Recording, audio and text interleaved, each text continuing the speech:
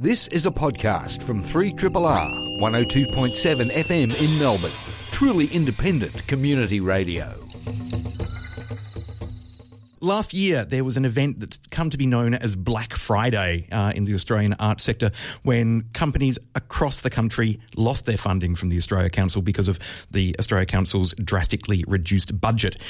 So what do you do when you're a long-running arts company, such as, say, your Arena Theatre Company, and you have a strong program and you haven't been put on notice by the Australia Council, you have no warning that your funding is going to be cut, and suddenly you lose 45% of your income? How does a company cope? Well, what Arena Theatre Company has done is they've decided to relocate from Melbourne to a regional centre. Joining us in the studio to tell us a little bit more, we have Christian Leavesley, the Artistic Director of Arena, and Lee Casey, who's a member of the board of Arena Theatre Company. Welcome to you both. Thanks, Richard. Thanks, Richard.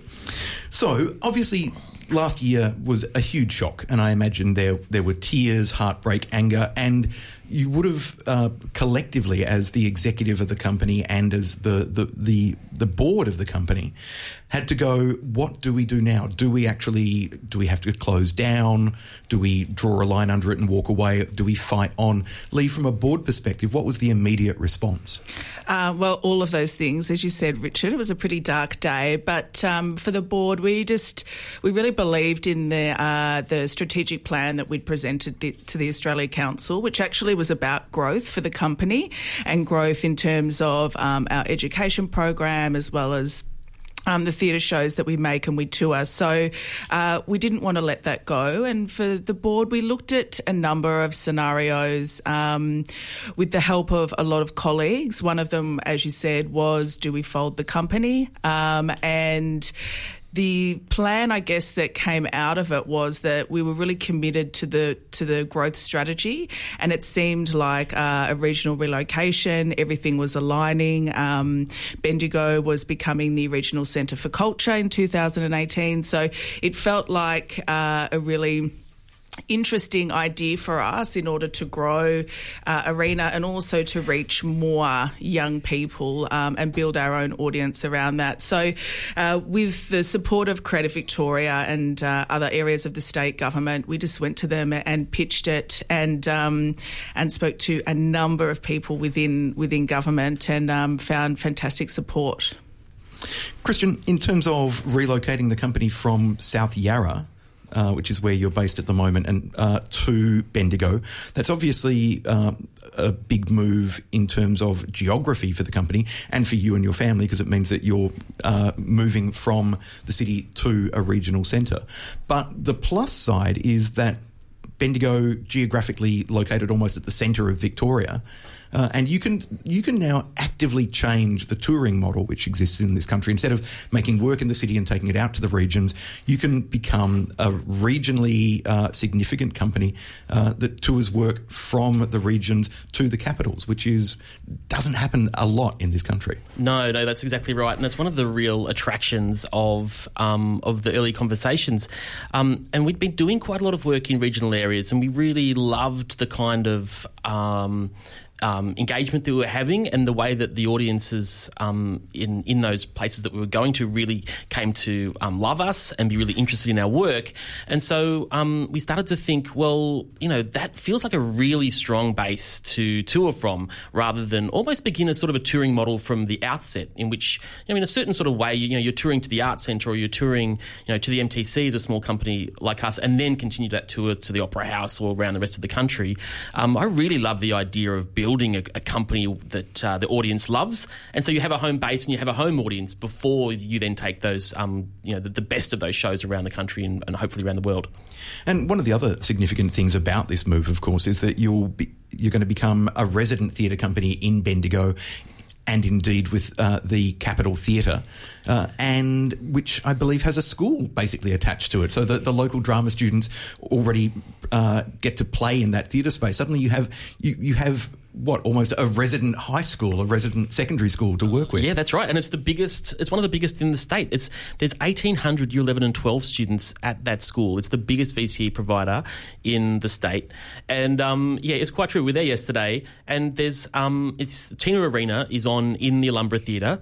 She was on last night. I hope it went well. And there's a whole lot of so they're bumping in that show. And at the same time, there's a whole lot of kids in the cafe there. There's a whole lot of students in the studio. There's a dance studio there. There's a whole lot of spaces, connected to the Capitol and the Alumbra and the school.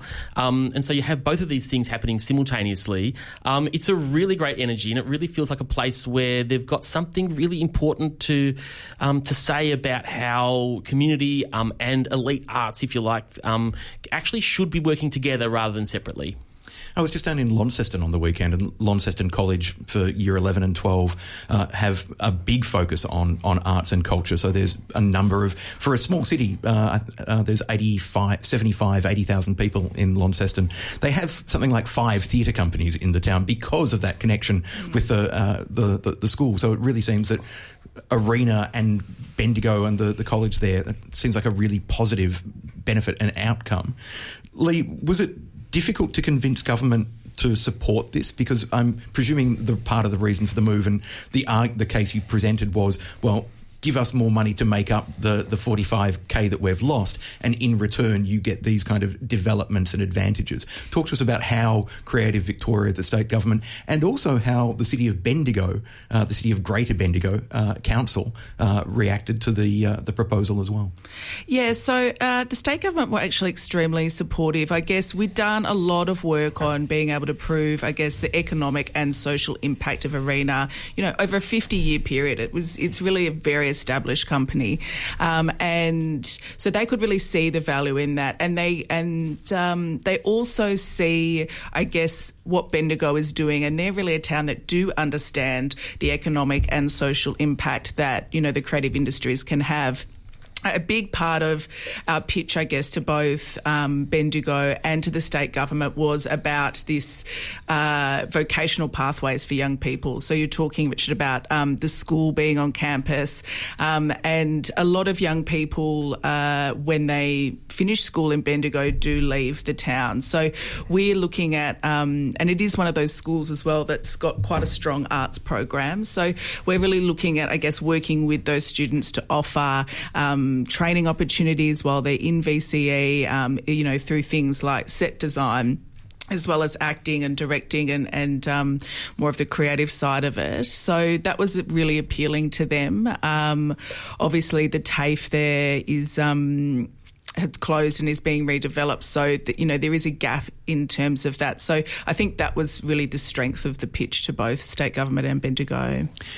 The fact that, as you say, the local students can come and gain professional experience working at a company, whether they're looking at, as you said, set design or lighting design, acting as a craft, watching how a director creates a show from the ground up, not just with an existing script, but the idea of watching a devising process and a development process.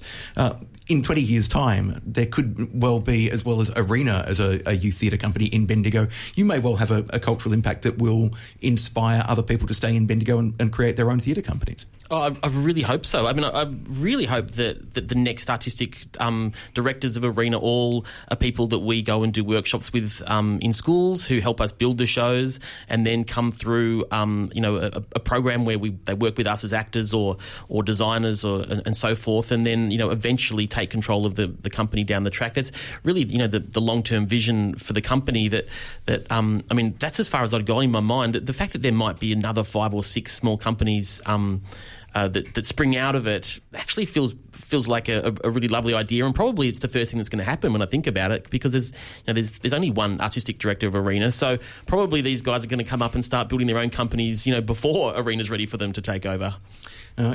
Watch out for the daggers in the back or something. Now, Bendigo as a city also clearly is aware of the value of cultural tourism. We've seen the growth of the Bendigo Art Gallery and its international drawcard exhibitions. We've got the Bendigo International Festival of Exploratory Music. The Bendigo Writers Festival has really is flying the flag for culture in the region as well. So it feels like Arena moving in there is in some ways the missing piece of the puzzle, because you've got literature, you've got the visual arts, you've got performative music, and now youth theatre as well moving into the mix. It really seems to fit.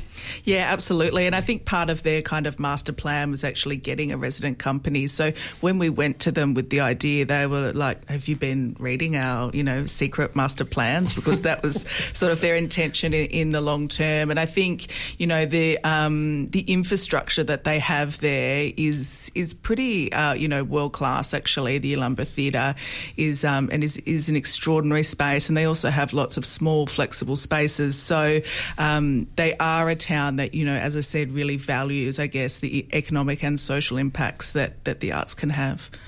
And I hear you're moving into an old fire station. Yes, that's right. It is an old fire station. It hasn't been a fire station for some years. I think 1991, they told us yesterday, was the year that the capital kind of became the capital. But yeah, I mean, it's a beautiful, beautiful building. There's a small theatre underneath, and we'll kind of be based above it. And it's one of those buildings that already is filled with lots and lots of character, and you can feel the history of it. And there's lots of work going on at the moment in there. So we had to kind of kick out some people that were rehearsing. David Chisholm, actually, speaking of the the festival, they were supposed to be in the room that we launched in yesterday. So we had to kick David out. He was more than happy for the half hour or so.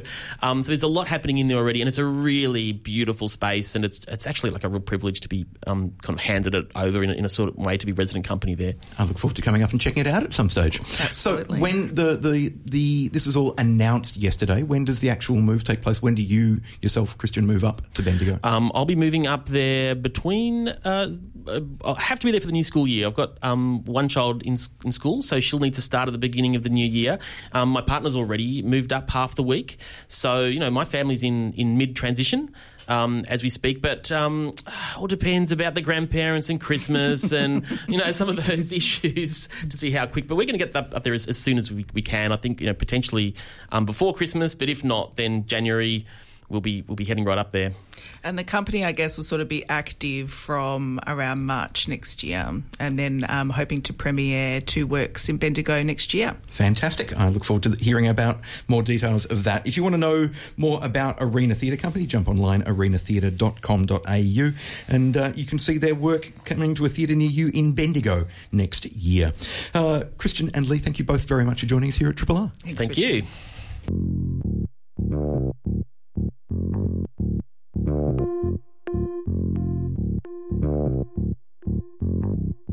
Episode of Doctor Who, but which is a word invented by Australian scientists to describe the scent of eucalyptus oil being released from the soil after rain.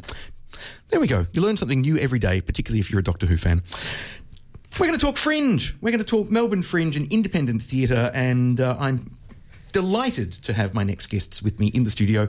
Patrick McCarthy is a writer and director. Emily Tomlins is a performer. They're here to talk about The Sky is Well Designed, which is the latest work from an independent company called Fabricated Rooms. Welcome to you both. Thank you, Richard. Hi, Richard. Emily, you were in not so long ago talking about something that your own company has made, so but lovely to have you back.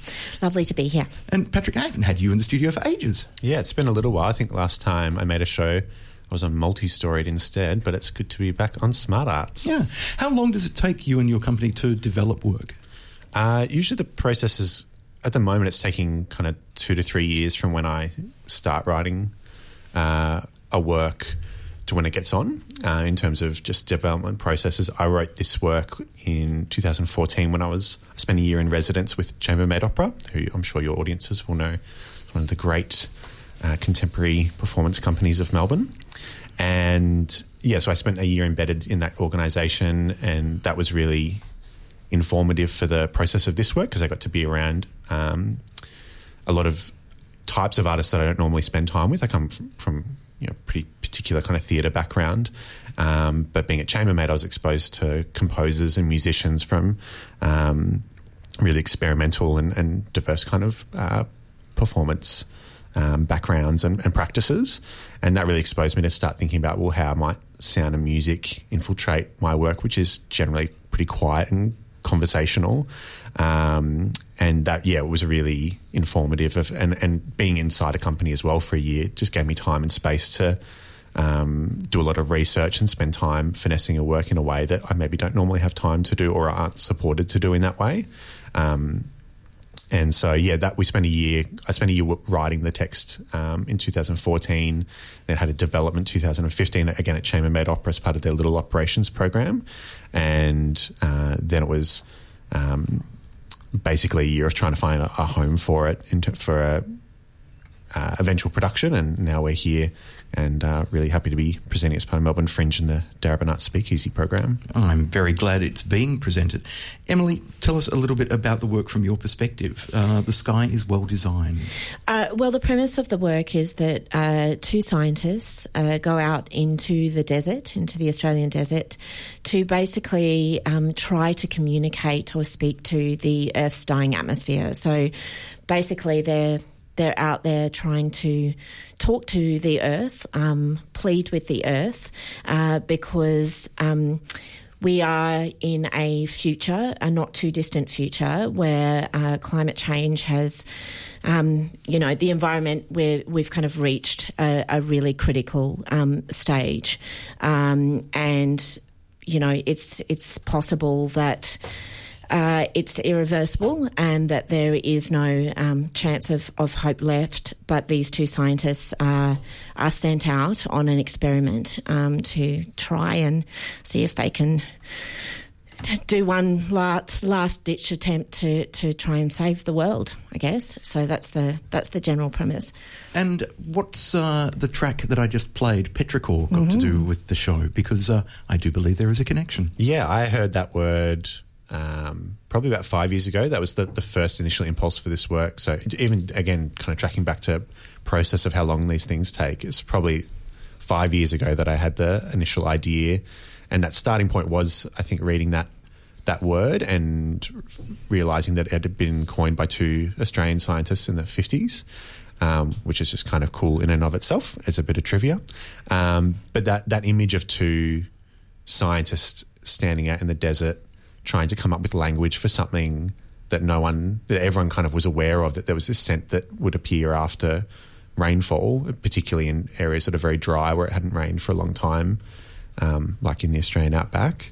But that there was no term for that, and kind of reading a little bit about those two scientists and their role in that image of kind of searching for language for something that's kind of was previously indescribable or unknowable in some way, and then kind of cracking what was the cause of that.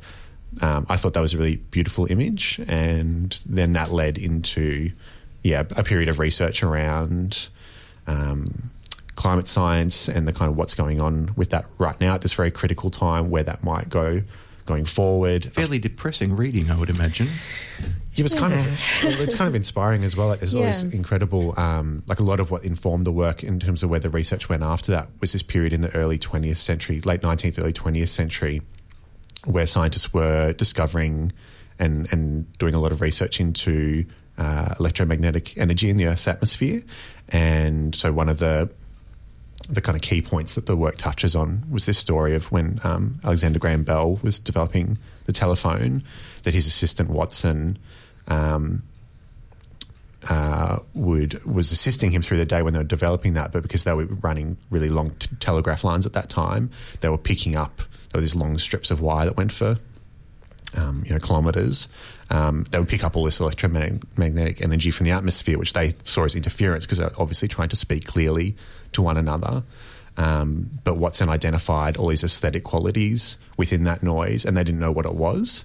And so there's what they didn't know, they filled with all this incredible speculation and creativity about what that might be. They thought maybe it was aliens trying to communicate with Earth. And there was a day in 1924 when they had a worldwide day of radio silence because Earth's orbit was drifting closer to Mars they wanted to see if anyone was going to try and communicate. And they thought maybe it was ghosts or God or all kinds of things. And there's all this very human beautiful qualities that they feel around things that they didn't know. And what's kind of interesting and where the narrative of the work ties in that Emily was talking about in terms of this future moment is that it presumes that because of the kind of economic and environmental destruction that something like climate change will cause, that a lot of information gets lost again. And we actually end up back at a point where we know bits and pieces, but we have a lot of missing things. And so you have to fill it with this kind of hope and fear and all these kind of human qualities. I think that interaction is really fertile for a piece of theatre, and that has all this music in it as well. It really sounds like a very kind of rich and complex work. It is. Patrick's written such a beautiful script, and it's a very kind of subtle work in a lot of ways, but the complexity is huge. Obviously we're dealing with all of these kind of very relevant issues, but there's also this lovely kind of current running through it of the need for human connection, and it's a two-hander, and it is a conversation between these two human beings who happen to be scientists, who happen to be conducting these experiments and trying to do this really important thing. But at the centre of it is also this this kind of exploration of the very basic human need for, contact and connection, particularly in this kind of interesting, environment and situation that they're in, where, a lot of people have moved away. There's obviously a lot of people are trying to kind of get away from the destruction and the kind of scary parts of the world and what the environment is kind of doing, or what they've done to the environment. So it's beautiful and it's very complex, but it's also quite a simple, subtle conversation between human beings, which is beautiful.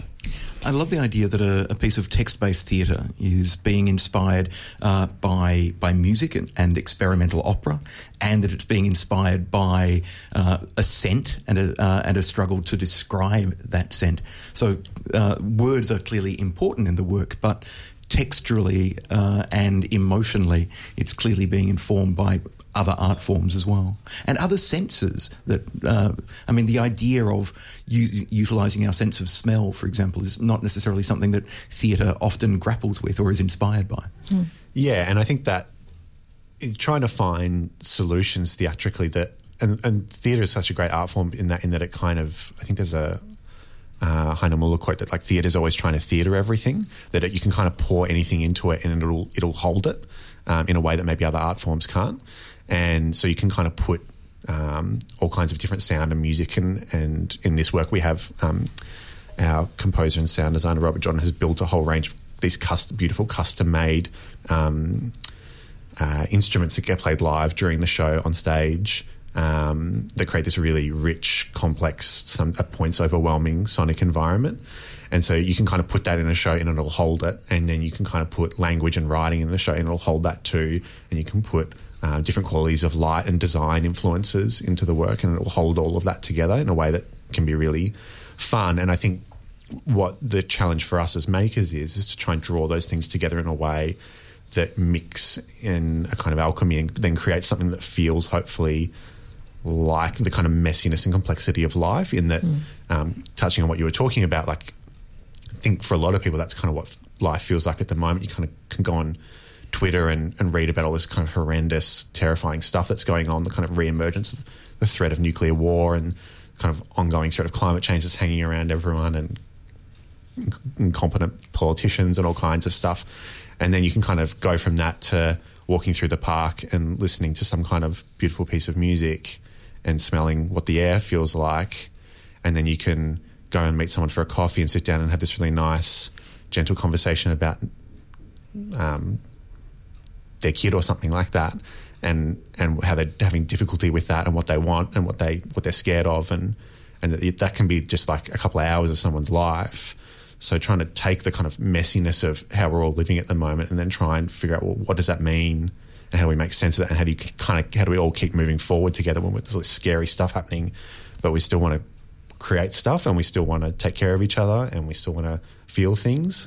but there's also this impulse to kind of shut off and to not go outside and to kind of try and ignore it. And so we're trying to find ways of threading all those ideas through the work. What's your response to that? Oh, yeah. I mean, yeah, I agree wholeheartedly. I think that's a really beautiful way of looking at it, actually.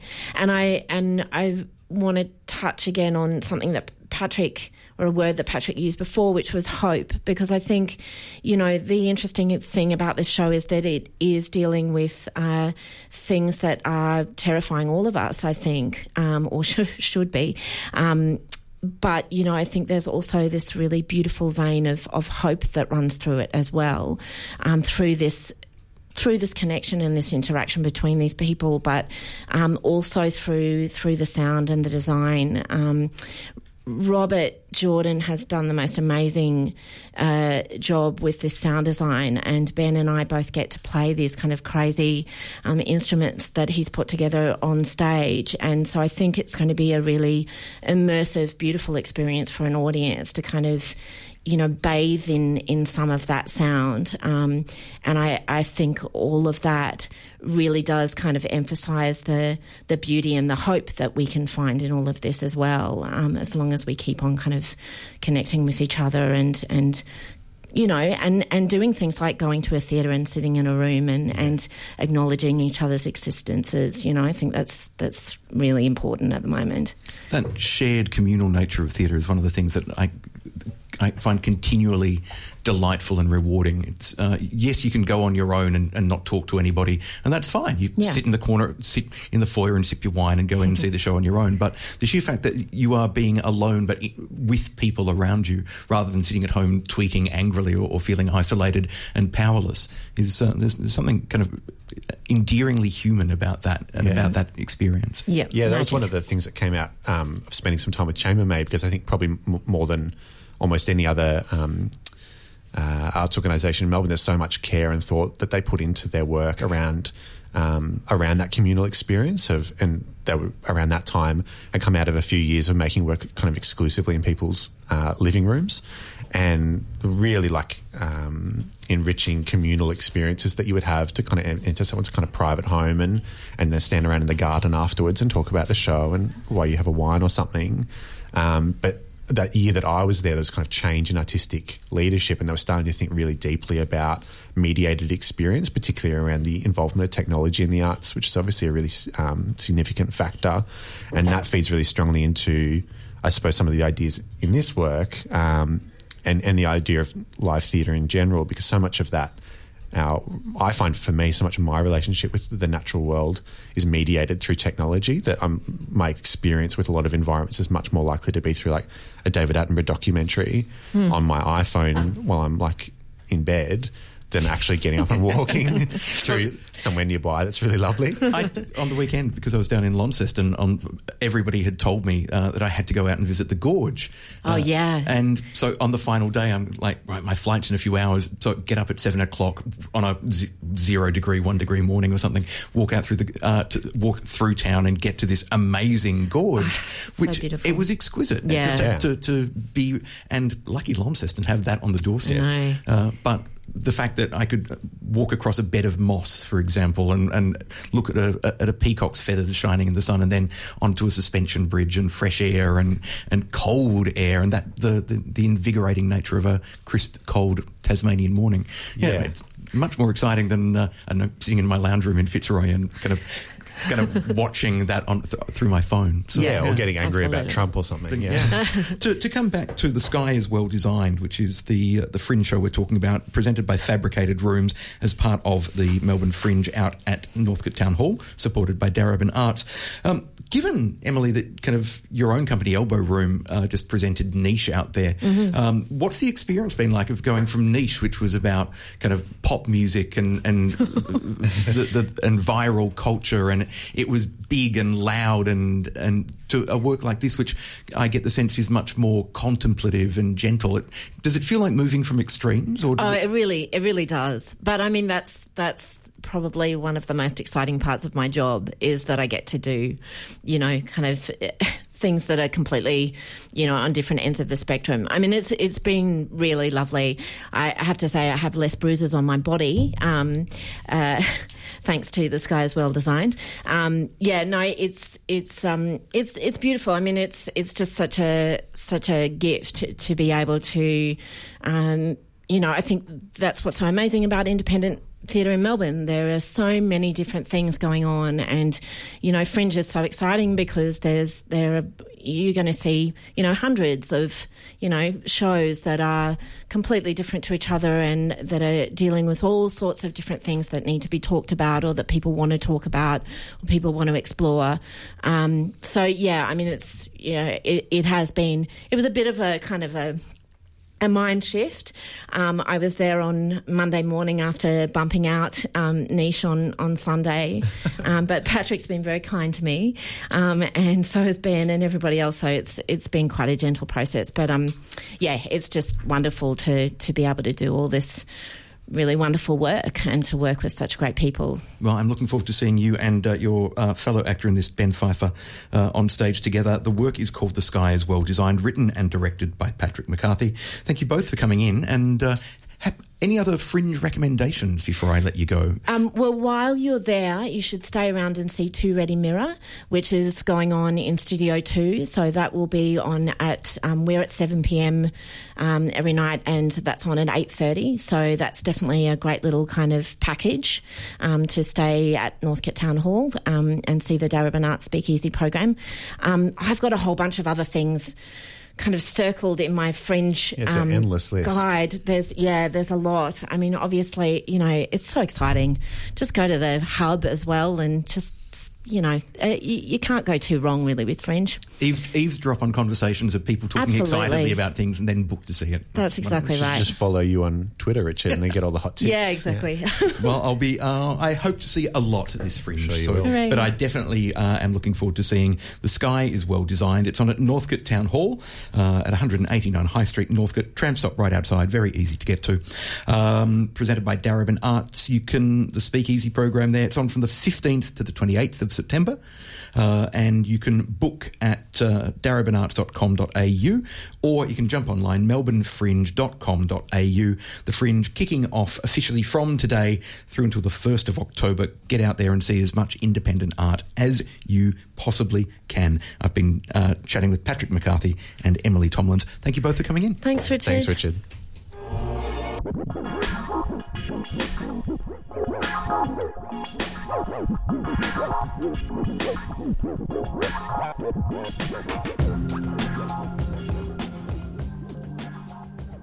Called Cheerleader. It's 20 minutes to midday. It's time for us to have our Dancing on the Radio segment. Gerard Van Dyke can't join us this morning, but instead I have a very special guest. Jonathan Holmesy is the Marketing and Media Officer at Ausdance Victoria, which is a peak body for dance in the state, and has joined us to talk about a couple of things that Ausdance are doing. But before we get into those, Jonathan, hello. Lovely to have you back in. First, I want to commend you on how did you do that in one breath. You just said all of that in one go. I can't even say all that in one go. So let's congrats to you first on doing that. I'm well. How are you? I'm good. I'm kind of just getting my head around the enormous amount of art that I'm going to be engorged on, kind of inhaling in the coming weeks. Yeah, it's kind of this September and October. It's just kind of a melee of the arts, and it's almost like all this good food, and where do you even start? Well, one place to start is perhaps thinking about booking for the Australian Dance Awards, which are coming up on Sunday the 24th of September in the Playhouse at Arts Centre Melbourne. Why does the dance sector need its own awards? I think it's just about, in dance we are so analytical about our bodies and the way we dissect our practice. I think there is time to celebrate. It's a way to have a platform that we can actually all get together. With dance, we're always so quite internal, even though we're quite external performers. We're really into our practice, as you know. Especially the Melbourne dance community, we all stay in our little groups and we rarely get to all come together in such an open environment, and that's why we have these awards. And it originally was a picnic 20 years ago, believe it or not. So it gone from a small picnic in Sydney to going from the Opera House. Now 20 years later, it's back in Melbourne. And one of the things that awards do. It also provides the mainstream media and the commercial media with a bit of a hook. It's perhaps one of the rare times they will actually talk about and cover dance as an art form. For example, we see it every year with the Helpmans. It's one of the, or with the portrait prizes or whatever. It's one of the few times that the mainstream media go, "Oh, art. I guess we should talk about art for a moment."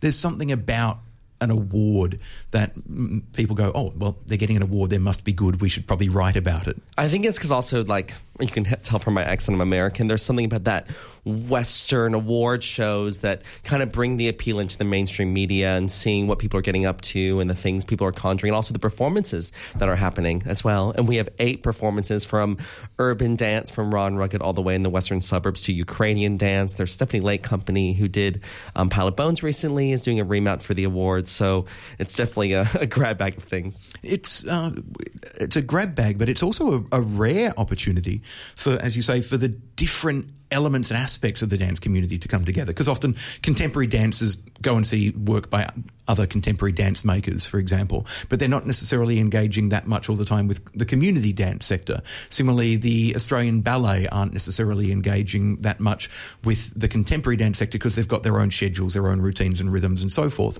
So the opportunity to get everybody together into the room at once to celebrate that sheer diversity of the dance community is pretty rare. And there actually is such a large, diverse community in dance. We really don't get to see them together. For myself personally, I'm a street dancer and a contemporary dancer, so I can kind of see from a bird's eye view how two of these groups that I'm familiar with don't get to intersect, and now we're having 8 different groups intersect, which I think is really great and really quite rare, as you were saying. Well, just as to have kind of hip-hop next on the same stage as an all-female Wurundjeri dance group, the Ukrainian dance company, as we mentioned, and then Steph Lake's work as well. It's unusual, but something I'm really looking forward to. Yeah, and tickets only start at $38, so you're actually thinking about how many performances you're seeing. And, of course, Yana Lana, which we could go on a total tangent for about her amazing talent, and the ever-flexible Benjamin Hancock as well. They're really conjuring up some great surprises, and I don't want to give them away, so you should just come and see and find out for yourself. So they're the MCs for the night. If you've not seen Yana Alana perform before,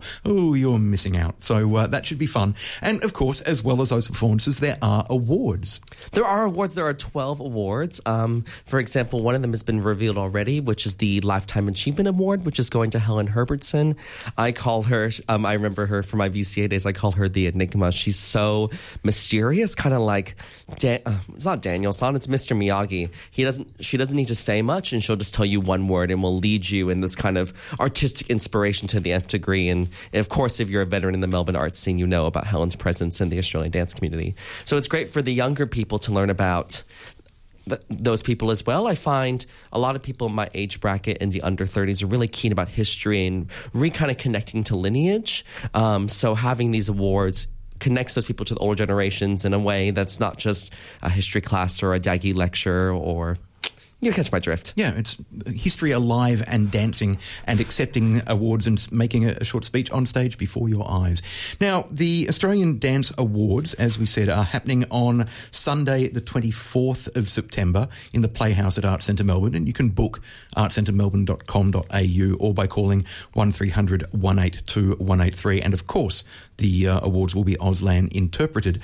But that's just kind of the entree to the main course. It is just the entree. Which is then happening over the next couple of days. The National Dance Forum, which is an industry gathering, 2 days of really kind of getting kind of down and dirty with some of the bigger issues that the dance sector is exploring. Talk to us a little bit more about the forum. I think I'll connect it to, is it Irene? I don't want to mispronounce her name, from Outer Theatre Projects, was explaining kind of the younger generations work with digital technology, and also in relation to how do you, without infrastructure, get bumps on seats? Because someone maybe 21 and younger would go, I can see that on Vimeo. I'll listen to the podcast. Why do I need to get up?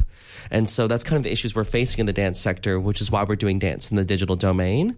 It's curated by Helen Simonson, the OG, as we say in American hip-hop culture, at ACME and Public and Education Programs, along with a really great curatorial team. And they're working things across 2 days to really get us to understand how do we use our digital sector, and even if you're a novice, kind of dipping your toes into it and having a kind of healthy discussion and collision of practices. I really like the idea of not only acknowledging that the digital world is impacting the way we present dance, for example. But it's also looking at how we can use that to best advantage, whether it's 360-degree videos, for example, or dance in 3D in film. There are lots of applications. So this is really a 2-day opportunity to not only grapple with challenges, but to really celebrate ways that dance and digital can intersect. And how we can do community engagement. So say, for example, I'm actually also presenting at the National Dance Forum, and I'm actually sharing, I actually run a virtual reality dance crew. From America, I used to run lots of dance crews on that side of the ocean, and when I came here, I couldn't find the engagement I was looking for. So we went to a virtual reality model where people meet on Instagram, and then we rehearse in live, and then we do 360 filming. So I think there's other artists like that, myself and Megan Beckwith and others, that are trying to figure out how can we use this technology and still keep our live medium. I think the same thing with the Australian Dance Awards. People tend to be separate in the physical realm. Then the digital domain, people tend to be separate in the digital domain. So how do we get them to have a healthy discussion, not just some rant on a Facebook thread? You know what I mean? Like, what is some more invigorating ways that is artistic and refreshing that gets people to engage physically with the body, dancing, while still being in the digital realm? And I love the fact that you've got somebody from ACME kind of curating this rather than an established dance practitioner or artistic director of a company, of a dance company or something like that. Somebody from outside the sector who will have a very different view than somebody within it who can't necessarily see the forest for the trees. Because Helen and the wonderful team at ACME have curated many dance works. Of course, there is Gideon's remount. It wasn't a remount. It was Gideon's work on Senior Dance Company, Stuck in the Middle with You, which will also be presented at a National Dance Forum. And I also find from my experience that GP, general public, as we were saying earlier, and Irene was saying, really engage with virtual reality. They really are into the platform. So how do we get more of our sector engaging with that platform as well? Because the GP bite it up. They soak it up. Ozdance had a 360 film program at Gertrude Street Production Festival, and the queue was 45 minutes for films. However, I didn't see any dance community in the audience. I saw GP. So how do we get those people buying tickets? And it's kind of a chicken or the egg question. How do we get all these people to mix together in some sort of digital, physical utopia? Any more adjectives I can add to that? Jonathan, how many people are you expecting from the dance sector to attend the National Dance Forum? Well, so far we have a variety coming from national companies to independent artists, people from Queensland Ballet, Bangarra, Sydney Dance Company, and also independent artists. So it's good to engage how the companies and kind of the big honchos, is that the right catchphrase, I think, are working with, and also independent artists can deal with these same platforms. And also it's about infrastructure, as we were saying. It's some of these things are really expensive, and how do we start finding subsidies? How do we find government models? For example, Create New South Wales established a new Model 360 vision for 360 filming. So things are cooking. So we want to get the dance sector at that same pace as Irene's getting that same kind of pace with her community cultural development in theatre. So the forum is pretty much for members of the dance industry. I think it's anyone that's really interested in the digital sector. I've got to see some of the program, which you can check on the website Ozdance, AUSdance.org.au, and you see a variety of kind of questions being asked. Yes, it is mainly for a dance focus, but there is definitely a performance focus, as Wesley Enoch is speaking, and of course his is mainly theater experience, so he's looking at kind of dance from an outer lens. So, and of course in Melbourne, when dance is live art and live art is dance, and what is dance, that would be a whole nother show, as you know, Richard. But that can be the next forum. Exactly. But it's interesting how we kind of deal with those perceptions inside a community and outside a community, and how do we reflect that in a positive way. And it's right after, so don't have too many champagnes at the awards or maybe too many whiskey dries. It's on the 25th and 26th at VCA, just right down the road from the Arts Centre. If you'd like to book or would like more information about the National Dance Forum 2017, Dance in the Digital Domain, ozdance.org.au. And if you are a dancer, whether you're a dance teacher or a performer, whether you're in the contemporary field, the commercial field, the community field of dance, you should probably become an Ozdance member as well. Member-based organisations and peak bodies thrive on the input and engagement of people like yourselves. So the Australian Dance Awards are happening on Sunday, the 24th of September at Arts Centre Melbourne. You can book at artscentremelbourne.com.au, and then the National Dance Forum following the next 2 days, the 25th and the 26th of September at the VCA, and more information there at ausdance.org.au. Jonathan Holmesy, thank you so much for joining us. Thank you so much. And I just want to commend you again. Can you teach me some vocal lessons, how to do that in one breath? Like, we might need to do some breathing exercises together. I need to learn that ASAP. As long as you teach me a couple of cool dance moves. Done. The exchange is ready. This has been a podcast from 3RRR 102.7 FM in Melbourne. Truly independent community radio. Want to hear more? Check out our website at rrr.org.au.